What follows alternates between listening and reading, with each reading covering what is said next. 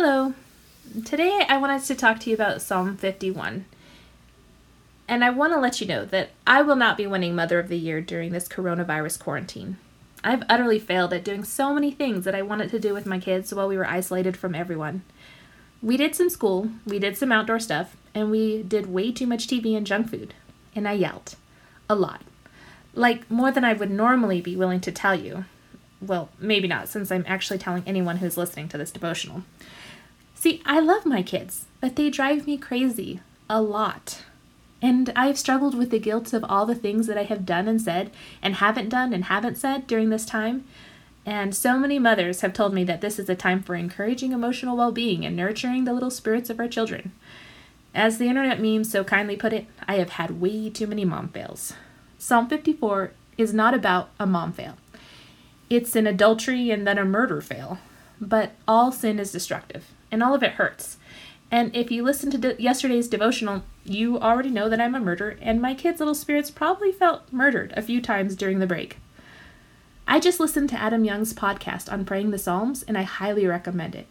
As I listened to him and sought the Lord about what to talk to you about, Psalm 51 kept standing out to me. First, I thought I'd help you get over all the sin in your life, but as I thought about Mr. Young's suggestions, I realized that I have been avoiding talking about the terrible and shameful sin that I continually commit towards my precious boys. So, I will bare my soul to you again in hopes that it will encourage you to do the same with whatever thing is holding you back from your full relationship with Jesus. It may help to pull up Psalm 51 in your Bible so that you can see what is actually Scripture and where I'm putting in my own personal prayers. Let's start. Lord, my God, just like David asks, I ask. Have mercy on me according to your steadfast love, according to your abundant mercy. Blot out my transgressions. Wash me thoroughly from my iniquity, and cleanse me from my sin of yelling at my children and pointing out all of their mistakes and feeling like they are getting in the way of my peace and happiness. For I know my transgressions, and my sin is ever before me. I feel as if I can never overcome the sin, that for every time I get it right, there are 1,000 times I get it wrong, and I will never, ever be the mother that my children need me to be. I have sinned against you.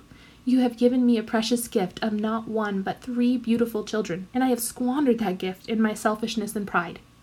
Behold, you delight in truth in the inward being, and you teach me wisdom in the secret heart. I want to be wise, and I want to be patient. I want to be kind and loving and say all the things that I am supposed to say. Instead of discouraging them, I want to point them to you. Purge me with hyssop, and I shall be clean. Purge my anger and my pride and the awful things my tongue says. Create in me a clean heart, O God, and renew a right spirit within me.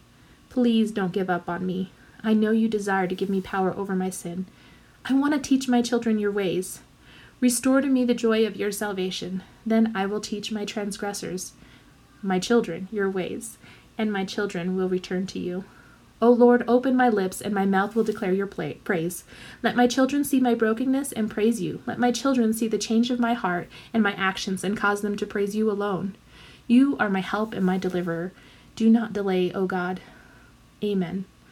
That last part is from Psalm 40. God desires to hear your shame and your guilt, and he desires to forgive you and to give you power over your sin.